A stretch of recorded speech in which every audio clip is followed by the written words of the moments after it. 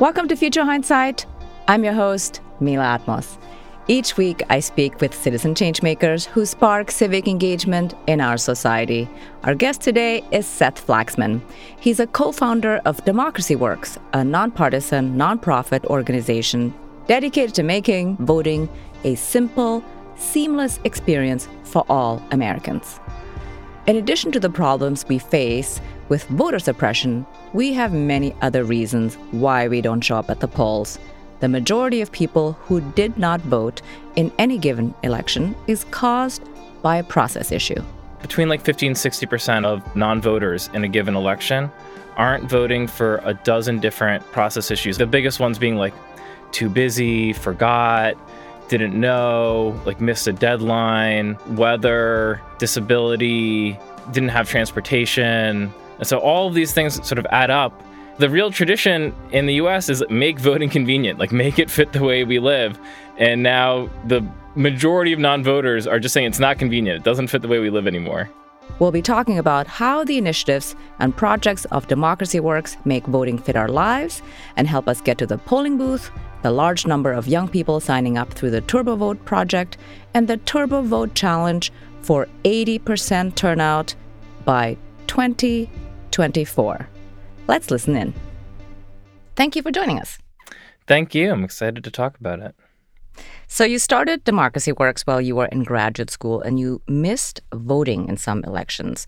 Most people just move on. They don't do anything about it. But you took action. How so? Why was this important to you? I was in grad school with this mindset already of wondering why the internet wasn't revolutionizing the public sector. I was approaching everything through that lens as a starting point and trying to figure out what I could do to modernize that world in the same way everything else was being revolutionized. I was trying to figure out whether I should do something in the democracy space. When I missed all of these elections, each one for a different issue, I was trying to vote back home in New York my first time, and I missed the deadline to apply to vote by mail. And then the second time, I forgot to get the ballot in by the deadline. And then I was okay, enough of this. I'm going to register up at school. And then I had this experience walking down some weird side street and seeing a sandwich board in the evening. It was election day was today. And I was really? This is how you're supposed to find out that an election is happening now in the future? And put those two threads together and was able to then research how big a problem is this for how many people? Is this just me? Is this the bulk of the reason why people aren't voting? And there's good data on this. The census studies why people aren't voting every 2 years, and the bulk of the reasons are all very similar to the issues I was experiencing. So it all sort of came together in that moment. All right. So since you mentioned the census and the data, what does the data show us about why people aren't voting? Between 50 and 60% of non-voters in a given election aren't voting for a dozen different process issues. The biggest ones being too busy, forgot, didn't know, missed a deadline, but also weather, disability, didn't have transportation. And so all of these things sort of add up. Why do we vote the way that we do? If it doesn't make any sense. We are only voting on a Tuesday because that was convenient in the 1700s. Sunday was for church. Monday, you'd travel to the county seat. Tuesday, you would vote in the town square, and you'd be back home for market day on Wednesday. And so the real tradition in the U.S. is make voting convenient, make it fit the way we live. And now the majority of non-voters are just saying it's not convenient. It doesn't fit the way we live anymore.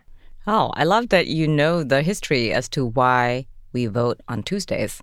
I had never heard that before. This is really great. What you really want to do is you want to recapture the idea of making voting convenient and making it fit our lives. Exactly. It has to fit the way we live. That's how we think about it.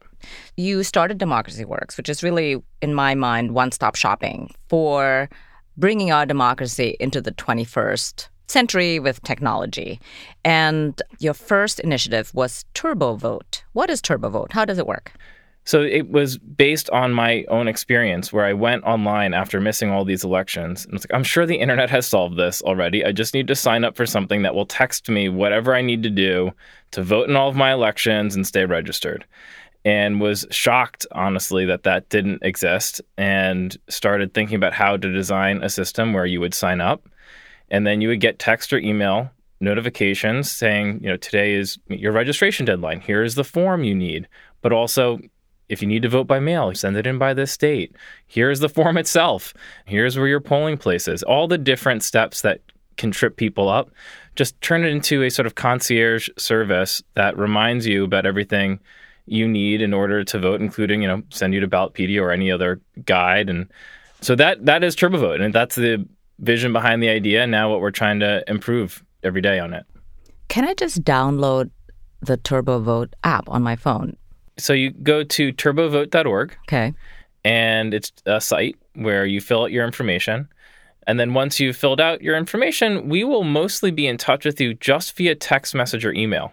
And there won't be a lot of reason to come back to the site after that. But if you do text back, we have a help desk. Real humans are going to help you answer your voting questions if you communicate with us. So could I actually ask you a question about somebody's on the ballot? Or is that one information piece too many or too far? We whatever question is keeping you from voting, they try to answer. So we get a lot of questions from returning citizens who are formerly incarcerated asking us what to do. When we get questions about who's on the ballot, we try to find them their local ballot guide, our Ballotpedia page. And we won't do anything partisan. We're really trying to be civic and nonpartisan with the work. But otherwise, we want to help people. If you're an everyday person, why would you hear about it? How would you hear about it? So this is, I think, an important insight behind our work. We want to put this in the places people already are going. After building TurboVote, we said, okay, this is great, but if you build a site and no one uses it, it doesn't matter. So we focused explicitly on partnerships. How do we build TurboVote into the institutions or sites that people go to every day? So that meant last year, for example, Snap sent out a mass snap to their users about signing up for TurboVote. You didn't have to go to TurboVote. Snap pushed it out to you. We work with around 130 colleges around the country right now, trying to integrate TurboVote into pre-semester check-in or class registration, or how do you sort of make it part of the just normal experience. And same with other nonprofits where we see TurboVote as the clipboard that they're using as they reach out to their community. They need a tool that they can use, which isn't just one-time use, but actually is going to keep their community engaged in all of their elections moving forward so they can go on and do other stuff. They can educate their community. They can not have to constantly be, on the hamster wheel of one election after another. So basically, once you're on it forever. 2018 was our probably biggest scaling year to date. We really started in 2012 with Realtek, and then until 2018, we had gotten to 1 million subscribers, which we were proud about. But then in the midterms, we scaled from 1 million to 6 million subscribers through our partnerships. And so now we finally have that growth that means that we're going to be in touch with the big percentages of the entire electorate about all of their elections. That's totally awesome. Congratulations. That's huge. 6 million voters. That's a lot. And I could probably make news because we just passed 7 million last week. All right. So, yeah. Awesome. Just past 7 million. That's even better. What are you doing in order to get people more engaged for 2020? So our strategy is to build up our partnerships with companies, with nonprofits, with colleges, and how they can even do a better job of signing up their customers or their users or their community and help them build out a program. But there's a whole other side to our work that we're gearing up for 2020. When we started out, the real vision was how do we modernize the voting experience? And there's doing everything you can sort of with TurboVote as this user experience. But then there's a whole other side of the coin around working with state governments. Because in the US, the states really own elections. And in a lot of those states, they just need better technology, or they just need a little bit of help, and the market isn't serving them. We work now with 46 states where we've helped them automate their system so that if you can go online and Google "where do I vote," all of that data comes from our work in partnership with the states. So before that project, we call the Voting Information Project, you couldn't Google "where do I vote." That data didn't exist in any national organized way. One of the biggest things we're doing is just getting ready for the biggest year ever for that project, including working with DHS to make sure it's secure, because everything we do now is also election infrastructure in addition to being important for helping people turn out. Wow. So the Voter Information Project essentially tells you where to vote. Yeah, polling place data is the key. But now that we've built out partnerships with the states, we can slowly help them sort of automate publishing who's on the ballot too. Right now, a lot of that work, when you search online to find who's on the ballot, it's like almost like journalists are doing it county by county or state by state. But there's a future where this is just standardized data and that people can build off of it a lot more easily. Oh, that's tremendous. Because when I vote now, I vote here in New York, and I go into the polling booth and I see all these names for running, for example, for the Supreme Court in New York State. I have no idea who these people are. I don't know what they stand for. I've never heard of them before. So this is something that you would put on the platform. Yeah, I mean, and I would say that even bringing up sort of who do you vote for goes to a third branch of our work, which is we are trying to make it easier and more reliable for people to vote by mail by letting people track ballots through the mail so you can know that your ballot was received and counted. Right now, people go into the polling place, they know who they're voting for at the top of the ticket, but then they encounter like 7 names they've never heard of before. They're like on their phone trying to Google it while they're in the polling place. But if they had a ballot mailed to them, they could be Googling it from home. They could be asking people if they have ideas or advice. So that's also one of the ways we're trying to move elections forward also. So what is the counter argument against voting by mail? There are some folks who would prefer we vote online. And I don't think that technology is in a secure place for that right now. And so really the way to modernize voting that also has a paper trail is, I think, voting by mail, but done in a very specific way. There are a few states that are really leading on this. And my favorite is the Colorado model, which California is adopting next year. And what that means is that everyone who is registered to vote automatically gets a ballot mailed to them. So it's just automatic ballot delivery. They also have polling places, and you could drop it off at a drop box. You could drop it off at a polling place. If you lost it, you could just show up at any polling place instead. And so you have that sort of combined access. Colorado layers in a few other innovations at the same time, including like automatic voter registration and same-day registration, so you can show up at any polling place and just register that day. But vote by mail done well, the counter-argument to vote by mail is like when you don't do it well. If you really sort of think through the policy from all angles and then are also helping make it a good experience, like Amazon, for example, which feels like the future, even though it is still the mail, that's the way to do it. I like the way you put that. It is still the mail. So, in fact, what you do is you track your ballot. Talk a little bit more about that, because I think people sometimes feel like, well, do I really want that to be tracked? I mean, so we have a tool, Ballot Scout. The way that it works is literally tracking ballots through the mail so that people can get text message notifications about where their ballot is. People are scared sometimes to vote by mail because they don't know whether it's going to make it, and it keeps people from voting who otherwise would. Closing that feedback loop and just tracking that the ballot made it. So you mentioned earlier that you are working with 46 states. Why are the last states not working with you? What is holding them up? I mean, it's just an obvious question. They're going to work with us. Okay. All right. I like it. It just takes time and effort in these offices often to adopt new systems. Our job is to try to really show the value of it to the states where a lot of their voters are Googling for information and not finding the state website. And so really just sort of demonstrating how it's helping. It's a way for them to reach their voters. But I would say actually probably the strongest argument we make to our state partners is how good this is for security. Every 2 years, there is an experience where a state's polling place lookup tool goes down because there is too much traffic. And if they don't have a backup like us, then it can be a real problem. And so it's important, especially at a time when every state is really focused on security and thinking through, like, what are my backup systems in case something goes down? Well, so what does this cost? I know you're a nonprofit. So how do you get funding? How do you work with states? How does that work? Because I think that's probably not straightforward.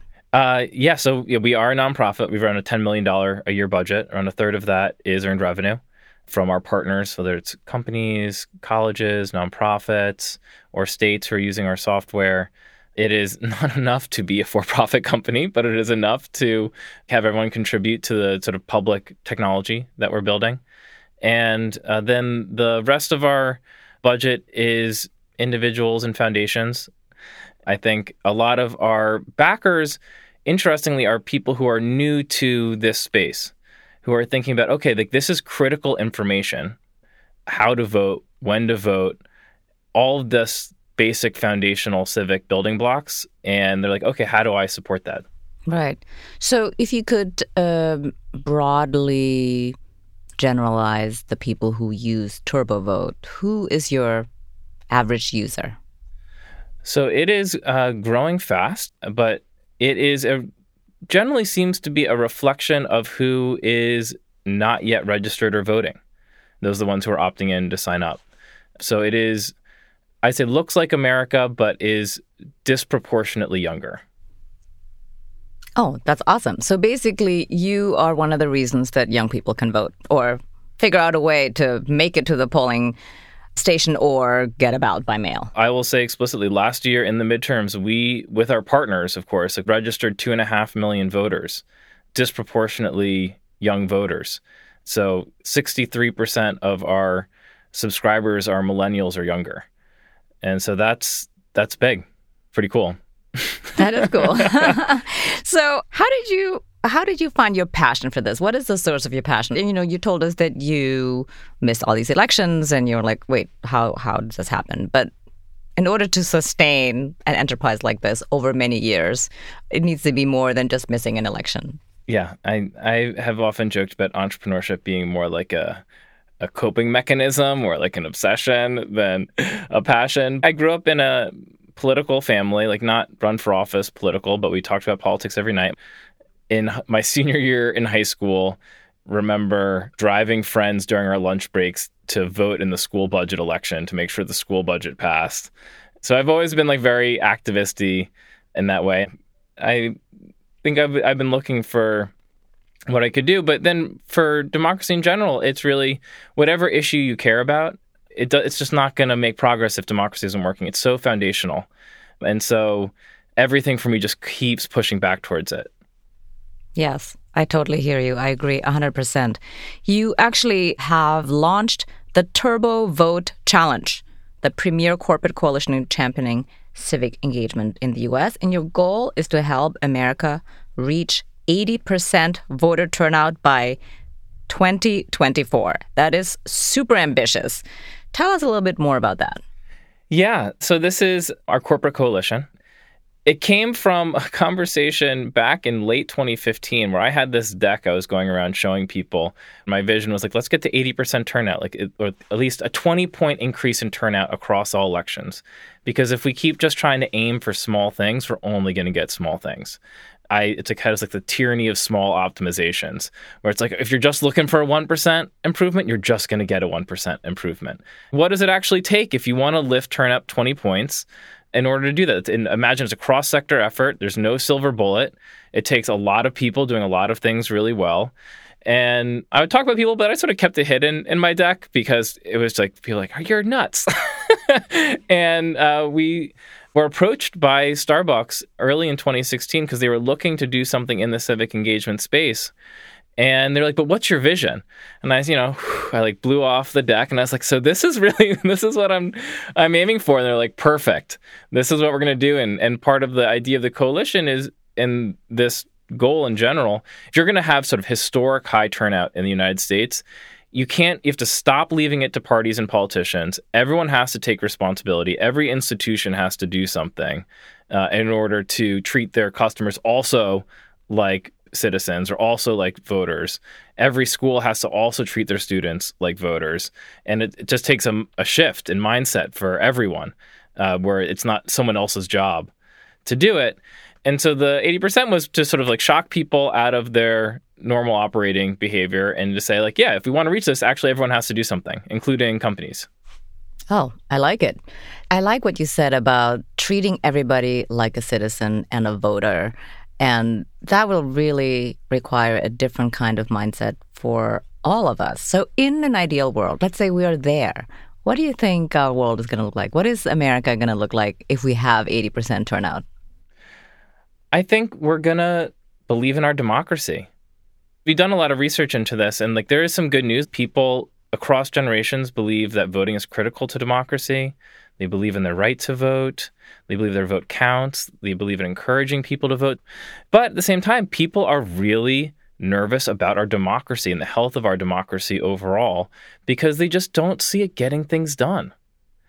And so my sense is that all of the gridlock I've experienced my entire life as a millennial, you can just sort of bust through that if you can get turnout this high and you get engagement.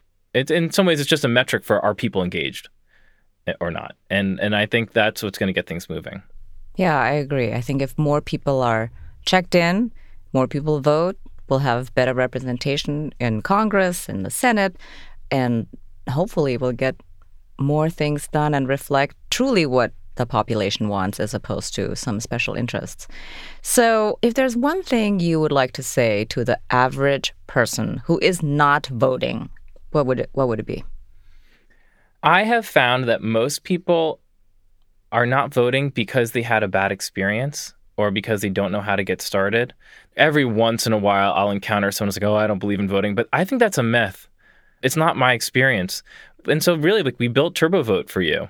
You can sign up and it will tell you what to do to be a voter, and you will learn how to vote in all of your elections and when they are happening. And so that is an easy first step anyone can take. But I would also say to a lot of people who are voters already and are thinking about voting, to adopt an institution, whether it is a college, your business where you are an employee, or maybe a place where you volunteer or a nonprofit that you care about. Ask them, what is our plan to engage everyone here and make sure they're registered to vote? What is our plan to make sure everyone here is voting? And get that institution thinking about what its responsibilities are in addition to just what your personal responsibilities are. I have a question about, signing up if you're in college. So you're away from your voting district if you're out of state, let's say. And if you have TurboVote, will it prompt you to vote locally, or will it prompt you to vote your home address?